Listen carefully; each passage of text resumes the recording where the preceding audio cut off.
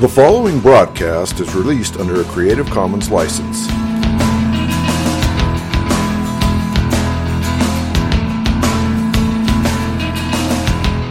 I believe in Jesus Christ, the only Son of God. I believe He lived and died, and that He rose again. I believe and trust in Him.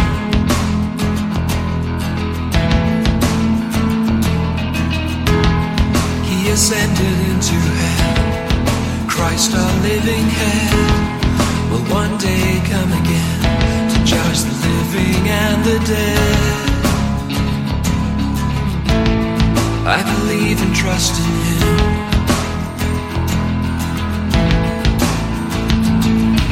I will trust in my Redeemer, sing of His love that lasts forever, know His full and sure salvation.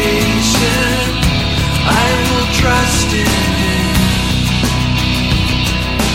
Oh, the world falls around me, I rest and know that He has found me.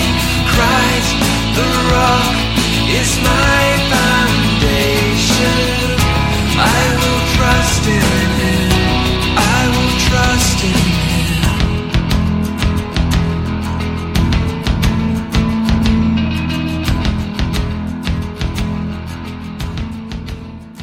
Welcome all to Pastor Yeshua. You've been listening to Creed by Richard Jensen from his album Order of Service. By way of introduction, Pastor is an acrostic which stands for preaching all salvation through one Redeemer. Our Redeemer, Yeshua, Jesus, is the Hebrew name for the Lord. It means Yahweh, the Lord, is salvation. Translated from Hebrew into the Greek language, the name Yeshua becomes Jesus. The English transliteration for Jesus is Jesus. This program deals with apologetics, questions on and about God, the Bible, and the Christian faith. I take questions and seek by Scripture to give answers and encouragement for everyone, including the tough-minded living in today's skeptical society. And now, let's join Pastor Yeshua. Welcome to Pastor Yeshua. In this episode, and by God's grace, episodes to follow, we continue to look at various apparent supposed Bible contradictions presented by atheists, skeptics, and humanists. We will examine them against what the Bible says in context according to proper exegesis, using the languages in question, correct grammar, the culture of the day, and most importantly, the prism of spiritual discernment given by God to those who truly desire to understand His revelation of Himself and His relationship to man. As a prelude to answering any apparent Bible contradictions, if you as a listener have not done so already, listening to the introductory episode regarding questions about contradictions will be an indispensable prologue to fully understanding, or more importantly, answering any question or apparent contradiction which exists. Therefore, I will have to rely from this point forward on the listener to faithfully adopt the biblical posture of the Berean Bible student who is willing and able to do their own respective homework in order to avoid the pitfalls inherent from failing to do so. With this in mind, let us consider addressing the following questions about apparent Bible contradictions put forth by Mr. Ash. For our next randomly selected apparent Bible contradiction, Mr. Ash asks, is God changeable or unchangeable? In order to arrive at this apparent contradiction, Mr. Ash reads the following verses. Numbers 23:19, quote, God is not a man that he should lie, neither the Son of Man that he should repent. Hath he said, and shall he not do it? Or hath he spoken, and shall he not make it good? Unquote. Ezekiel chapter 24, verse 14, quote, I, the Lord, have spoken it. It shall come to pass, and I will do it. I will not go back, neither will I spare, neither will I repent. According to thy ways and according to thy doings shall they judge thee, saith the Lord God. Unquote. Malachi chapter 3, verse 6, quote, For I am the Lord, I change not, therefore ye sons of Jacob are not consumed. Unquote. James chapter 1, verse 17, quote, Every good gift and every perfect gift is from above, and cometh down from the Father of lights, with whom is no variableness, neither shadow of turning. Unquote. Mr. Ash then contrasts these verses to the following passages. Genesis chapter 6, verses 5 and 6, quote, And God saw that the wickedness of man was great in the earth, and that every imagination of the thoughts of his heart was only evil continually.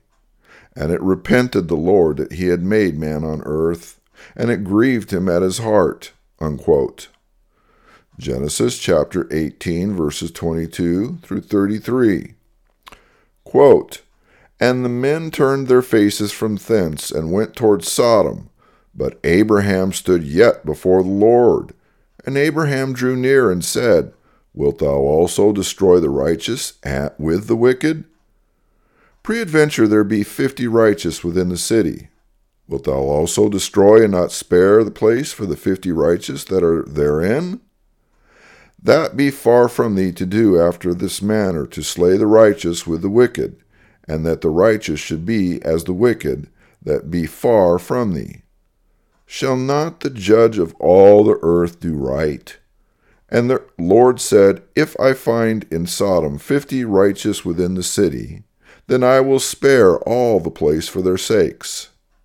And Abraham answered and said, Behold now, I have taken upon me to speak unto the Lord, which am but dust and ashes.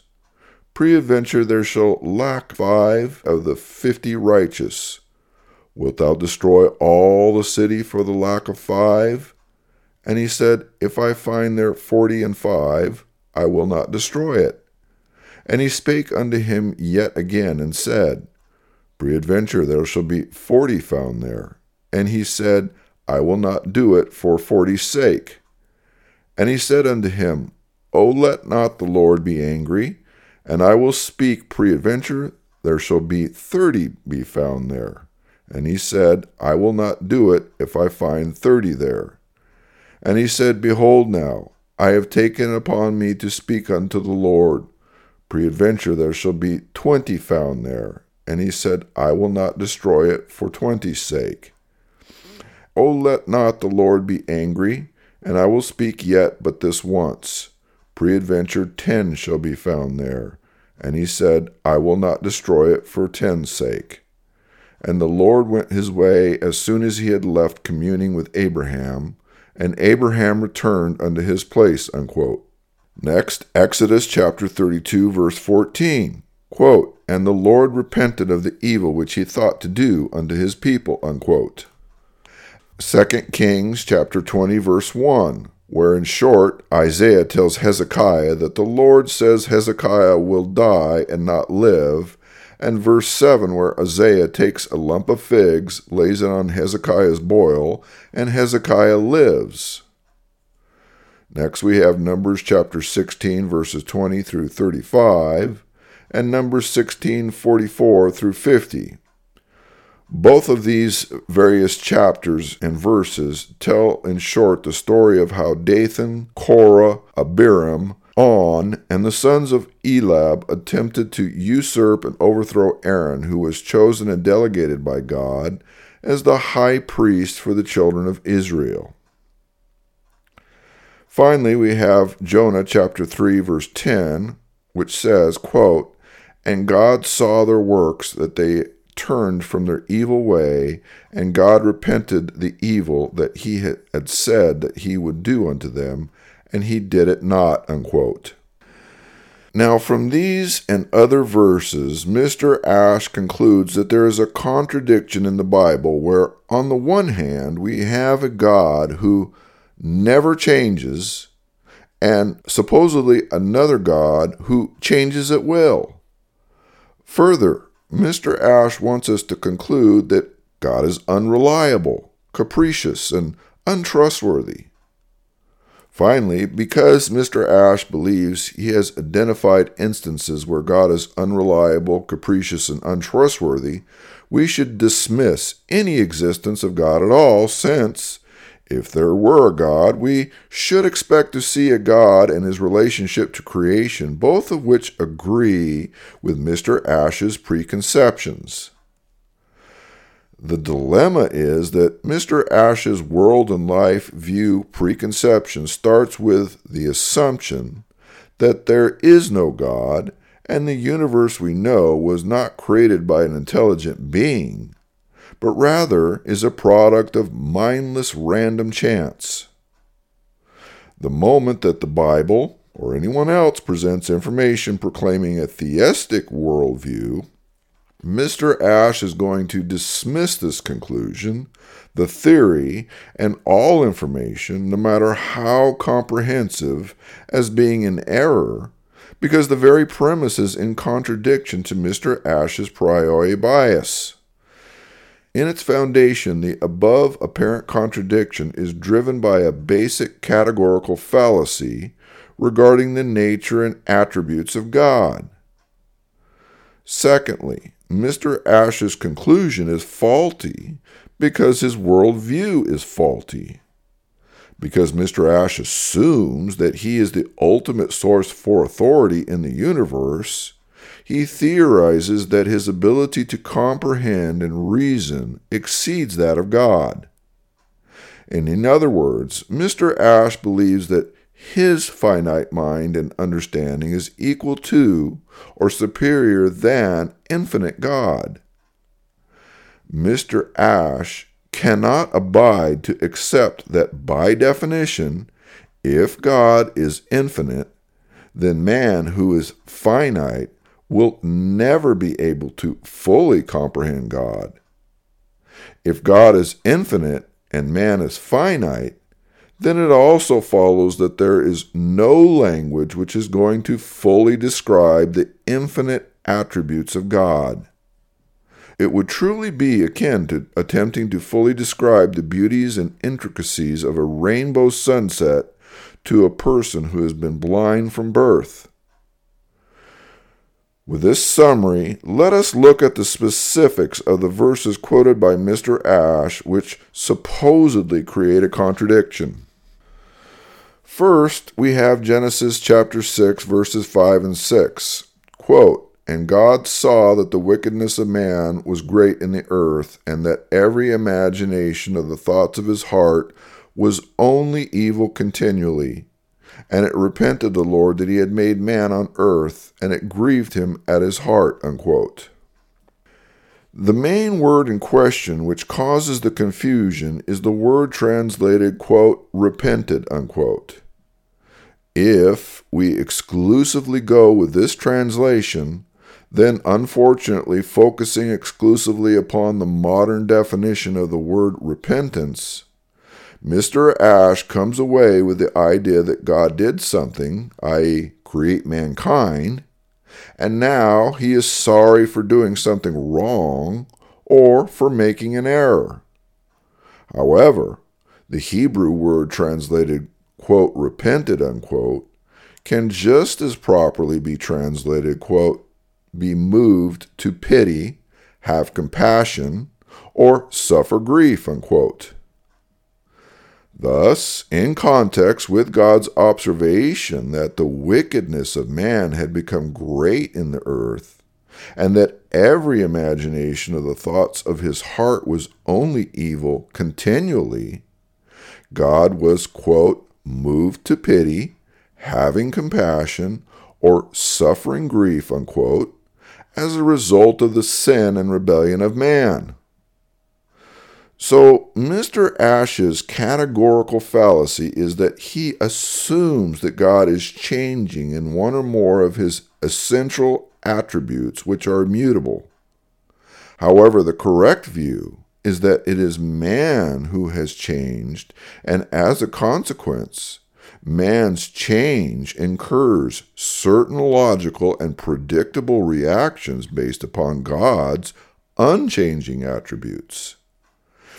In this case, man went from the covering image of God's nature in Genesis chapter 1 and 2, which was, quote, very good, unquote, to what we see in Genesis chapter 6, verses 5 and 6, some 8 generations later. In the first case, God is pleased because man is covered by his faith in God's righteousness. In the second case, God is displeased and sorrowful because man has chosen to rebel and will now experience God's justice. In the end, it is not God changing his attributes, nature, or character. It is man changing and encountering God at different angles of God's immutable nature and character, and obtaining different results and consequences because of man's choices and decisions. Next, we have Genesis chapter 18, verses 22 through 33, wherein God converses with Abraham regarding the fate of the inhabitants of Sodom and Gomorrah. In this example, Mr. Ash believes that Abraham argues with God and is able to change his mind about how many righteous people in Sodom are required to avoid its destruction. Supposedly, God starts out with 50 being the minimum and changes his mind 5 times to arrive at a minimum of 10. Here, Mr. Ash simply fails to correctly read the verses he cites and makes his conclusion via facts, not in evidence. By looking at the story in context and parsing the verses in question, we see a very obvious and different conclusion than that of Mr. Ash. To be blunt, the entire incident and the conversation between Abraham and God is there by analogy to point out the overall measuring stick which God uses for salvation. In point of fact, the reality is that whether we are talking about Sodom and Gomorrah or the world in general, there are never any who are righteous by their own merits in God's eyes, according to Romans chapter 3. Thus, Abraham, like every man, can start out at 1 billion and work his way down to 10 or even 0, and God will say that he will spare mankind if he can find any righteous. But the truth is that none are righteous except God, and thus we all have the just declaration of destruction. Remember, God's responses to Abraham are based upon the, quote, if, unquote, proposition of man's potential, quote, unquote, righteousness.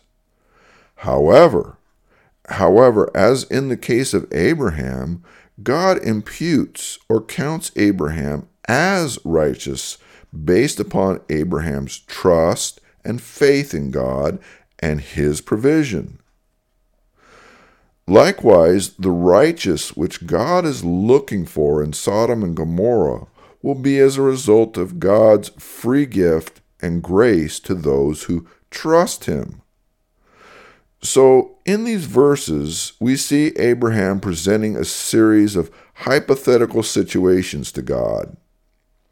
Abraham starts out with 50 righteous people and works his way down to 10. In each case, God states that he will spare the city if there are that many righteous people. What Mr. Ash fails to remember is that in and of themselves, there were no righteous people in Sodom and Gomorrah. If there were righteous people in the city, it would only be as a result of God's righteousness imputed to them by faith. It's important to remember that the differing numbers referred to as quote-unquote changes come about as a result of Abraham, who is in essence trying to guess God's will, not God's will, which is changing as a result of Abraham's supposed bartering. Another way to understand this is to realize God already knew what was going to happen, and that only 4 people would be spared in Sodom and Gomorrah, and his minimum was 10. Now, if in this situation I ask without knowing whether 50 is sufficient, then the obvious answer is yes. Likewise, 45, 40, 30, and 20. Each number above God's determination, in this case 10, would be a correct number based upon God's original determination, assuming or if there were that many more righteous people. There is no change or contradiction on God's part. There is only a change of numbers on Abraham's part in order to guess what God's will is.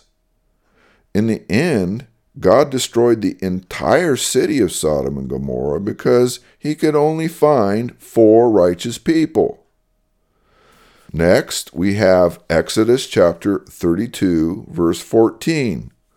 Quote, "And the Lord repented of the evil which he thought to do unto his people." Unquote. Now, in terms of context, Exodus chapter 32, verse 14, and the accompanying text have to do with the incident where the children of Israel, who have recently been delivered from Egypt, are now encamped at the foot of Mount Sinai, and Moses is summoned to the mountaintop, where God reveals and delivers his 10 commandments to Moses. As Moses returns to God's people, he discovers that God's people have already broken the law and have returned to idol worship. Moses then destroys the initial set of the 10 commandments as God prepares to destroy his people.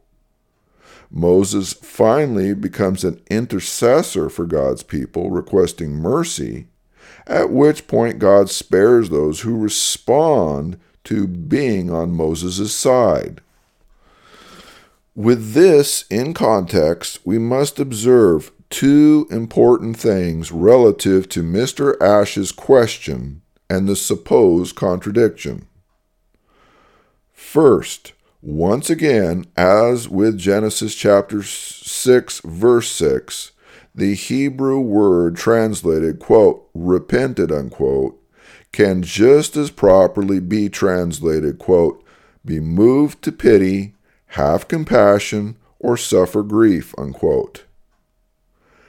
Second, Mr. Ash frequently fails to remember that the Bible is by its own declaration a book which often goes far beyond mere historical narrative to provide various accompanying spiritual truths via literary devices such as types.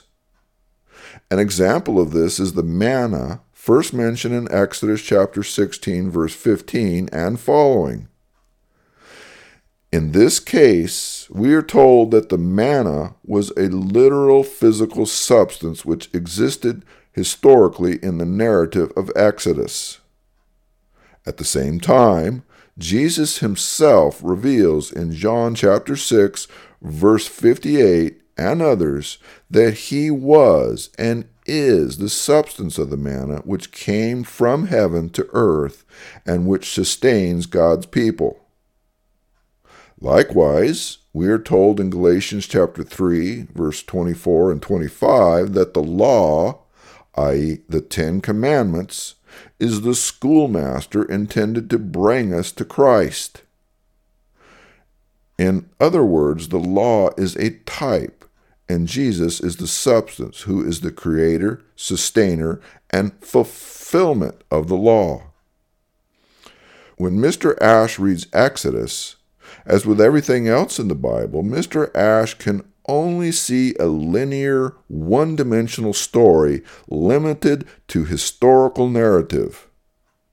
Mr. Ash cannot or will not allow for the types, the shadows, and the analogies which give insight into the larger spiritual truths and realities which exist, because Mr. Ash's worldview assumption of materialism categorically denies the spiritual dimension. So, with Exodus chapter 32, verse 14, et al., we do have a narrative of events which happened in history. At the same time, as was pointed out in the 10th episode of Moses the Deliverer, we have a type presented which points to the larger substance of the truth of salvation. By summary, Moses is the type of Christ, who is God's chosen to deliver God's people from their bondage of sin, which is Egypt. In Exodus chapter 32, verse 14, Moses is seen coming down from Mount Sinai, which is the very presence of God, with God's perfect law, i.e., the Ten Commandments, just as Jesus came to his people from God's presence and was the fulfillment of the Ten Commandments. Then and now, mankind has already broken the law. All have sinned. We all serve our own lusts and other gods. This is the reality that Moses and Jesus find when we meet them. Because we have sinned, we have rebelled. We are worthy of death and hell. However, Moses, like Jesus, both act as our intercessor before God. It is only because of Jesus' intercession that God's just wrath is poured out on Christ for those who respond to Jesus as being on his side, just as the Israelites did respond to being on Moses' side. Thus, Mr. Ash believes there is a contradiction because his one-dimensional view sees God wanting to destroy all and then changing his mind to destroy some and save others. However, the theological truth is that based upon our merits, God is justified to destroy all and save none. At the same time, God, in his sovereign will, chooses to save some according to his grace and mercy. Both are true. The change is God's intervention in the person of Jesus Christ, here typified by Moses in this story, to exemplify God's attributes and his relationship to mankind. God's intervention changes the outcome for man, which outcome was as a result of man's choice to sin and change his original relationship to God. In the end, Exodus chapter 32, verse 14, quote, "And the Lord repented of the evil which he thought to do unto his people," unquote, should be understood and explained parallel to John 10:10, which says, quote, "I am come that they might have life, and that they might have it more abundantly," unquote. In both cases, one can say that there is change. However, the change in view is not some humanistic error on the part of God. If anything, there is a pre-planned event in mind whereby God reconciles his chosen elect to himself through the finished work of Jesus Christ. Everything from Genesis chapter 3 to John chapter 19, verse 30, where Jesus declared that it is finished, should be understood to be progressive revelation pointing to this reality. Certainly, Exodus chapter 32, verse 14, would fall within the description of biblical narratives which demonstrate this truth. With this in mind, Exodus chapter 32, verse 14 would not be a contradiction regarding the nature of God. Instead, this selection amply and beautifully demonstrates the consistent plan and will of God regarding his redemptive plan which existed before the world began. Next, we have 2 Kings chapter 20, verse 1. Quote, "In those days was Hezekiah sick unto death, and the prophet Isaiah the son of Amos came to him and said unto him, Thus saith the Lord, Set thy house in order, for thou shalt die and not live." Unquote. And verse 7, which says, quote, "And Isaiah said, Take a lump of figs, and they took and laid it on the boil, and he, Hezekiah, recovered." Unquote.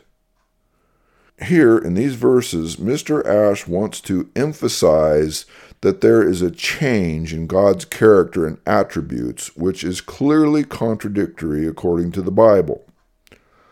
However, verse 2 and 3, referring to Hezekiah, says, quote, "Then he turned his face to the wall and prayed unto the Lord, saying, I beseech thee, O Lord, remember now how I have walked before thee in truth and with a perfect heart, and have done that which is good in thy sight." And Hezekiah wept sore. Unquote. Verse 2 and 3 point out that Hezekiah sincerely repented of his current sin and asked God to be merciful in recalling his former obedience. Thus, the change is that of Hezekiah's heart, not God's character. This incident is actually consistent with God's overall character and nature. When we are or remain in rebellion, God can and does use many methodologies to bring people to repentance, to bring situations into alignment, to accomplish his larger purpose. When people respond to God, God responds to people. So we can rightly say that Hezekiah's sickness was as a result of Hezekiah's rebellion and was permitted according to God's permissive will. Hezekiah's healing was as a result of God's mercy based upon God's grace when Hezekiah repented and his heart changed. So if we're going to insist on using the word quote-unquote change regarding God, then we need to realize that the change in question is one of consequence outcomes based on man and his responsibilities and choices, not God's and his essential character, nature, or being.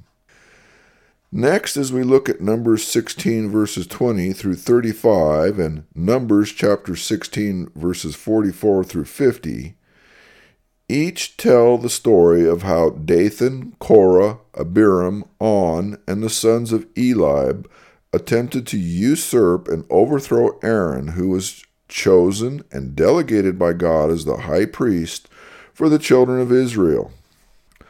Mr. Ash finds contradiction because in verse 21, God says, quote, "Separate yourselves from among this congregation that I may consume them in a moment." Unquote. Then, in verses 46 through 50, God instructs Moses and Aaron to take fire and incense from the altar and make atonement for the people. Moses and Aaron do so, and as a result, the plague is stayed. Now, here again, Mr. Ash labors under the confusion that there is a change regarding God's nature, character, and attributes. But once again, the fact is that the only change is that of outcomes as a result of each person's standing before God. As was pointed out in episode 13 of Moses the Deliverer, Numbers chapter 20 through 50, is a narrative of an historical account. At the same time, it is a narrative which provides a typological glimpse of spiritual truths. Namely, Moses and Aaron are the types of Jesus and his role as a deliverer and mediator high priest between God and man. Dathan, Korah, Abiram, On, and the sons of Eliab and their group are the type of man who believe that they are good enough by their own merits to approach God, as is the role of the high priest. Not surprisingly, as Romans chapter 3 teaches, we are all fallen short of God, and any attempt to approach God outside Christ, who is the substance of Moses and Aaron, will result in death or a plague. The good news is that God has prepared a way of salvation. Here, Moses and Aaron, the type of Christ, go throughout his people to make atonement, and God's wrath is stayed. So, once again, there is no contradiction. The Bible has an integral message, which is to tell the story of God's redemptive love and relationship with his people. Finally, we have Jonah chapter 3, verse 10. Quote, "And God saw their works, that they turned from their evil way, and God repented of the evil that he said he would do unto them, and he did it not." Unquote. Now, as usual, Mr. Ash labors under the assumption that when the Bible says in Malachi chapter 3, verse 6, quote, "For I am the Lord, I change not, therefore ye sons of Jacob are not consumed," unquote, that God is incapable of making any changes to anything ever. Mr. Ash never stops to think that there are different kinds of change. In this case, the change in question is one regarding God's nature, character, and attributes. Insofar as God's nature, character, and attributes are concerned, he never changes. But God is not monolithic as Mr. Ash assumes. God has many attributes, including righteousness, justice, mercy, compassion, and love. Each of God's attributes are perfect and immutable. Mankind, however, is mutable and fallen. Thus, in general, when mankind is in a right relationship to God, God will demonstrate mercy, compassion, and love. Conversely, when, in general, mankind is in rebellion to God, God will demonstrate righteousness and justice. This is exactly the case of Jonah chapter 3, verse 10, and many other verses which Mr. Ash quotes. Each demonstrates a change of circumstances regarding man as a result of man's choices. In each case, God simply responds to man's respective choices based upon one or more of God's immutable attributes, and man experiences the logical consequences thereof. We conclude then that insofar as God is concerned, there is no contradiction, because the changes which Mr. Ash sees in these verses are not changes involving God's immutable nature and attributes. They are instead changes involving man and man's choices as a result of man's mutable nature. Now, in all, to date in this series, we have examined and answered 22 questions regarding Bible contradictions from Mr. Ash. In each case, these are serious questions posed by various individuals who hold themselves out to be scholars, critical thinkers, intellectuals, and the like, who collectively fall under the pseudonym of Mr. Ash. These and others are questions which individually and collectively serve as the basis by which we are intended to come to the conclusion that the Bible is not God's Word, but rather a collection of myths and fables only to be believed by the simple-minded and gullible. However, in truth, these 22 and a myriad remaining others are nothing more than apparent contradictions which exist and remain largely, if not exclusively, due in fact to Mr. Ash's inability or unwillingness to do his research, coupled with his unwillingness to open his mind and heart to God and His Word. This concludes this episode. Now, if you have any questions about God, the Bible, or the Christian faith, I encourage you to send me an email at pastor_Yeshua@yahoo.com. That's pastor_YESHUA@yahoo.com. Thank you for listening. The world falls around me, I rest and know that He has found me. Christ, the rock, is my foundation.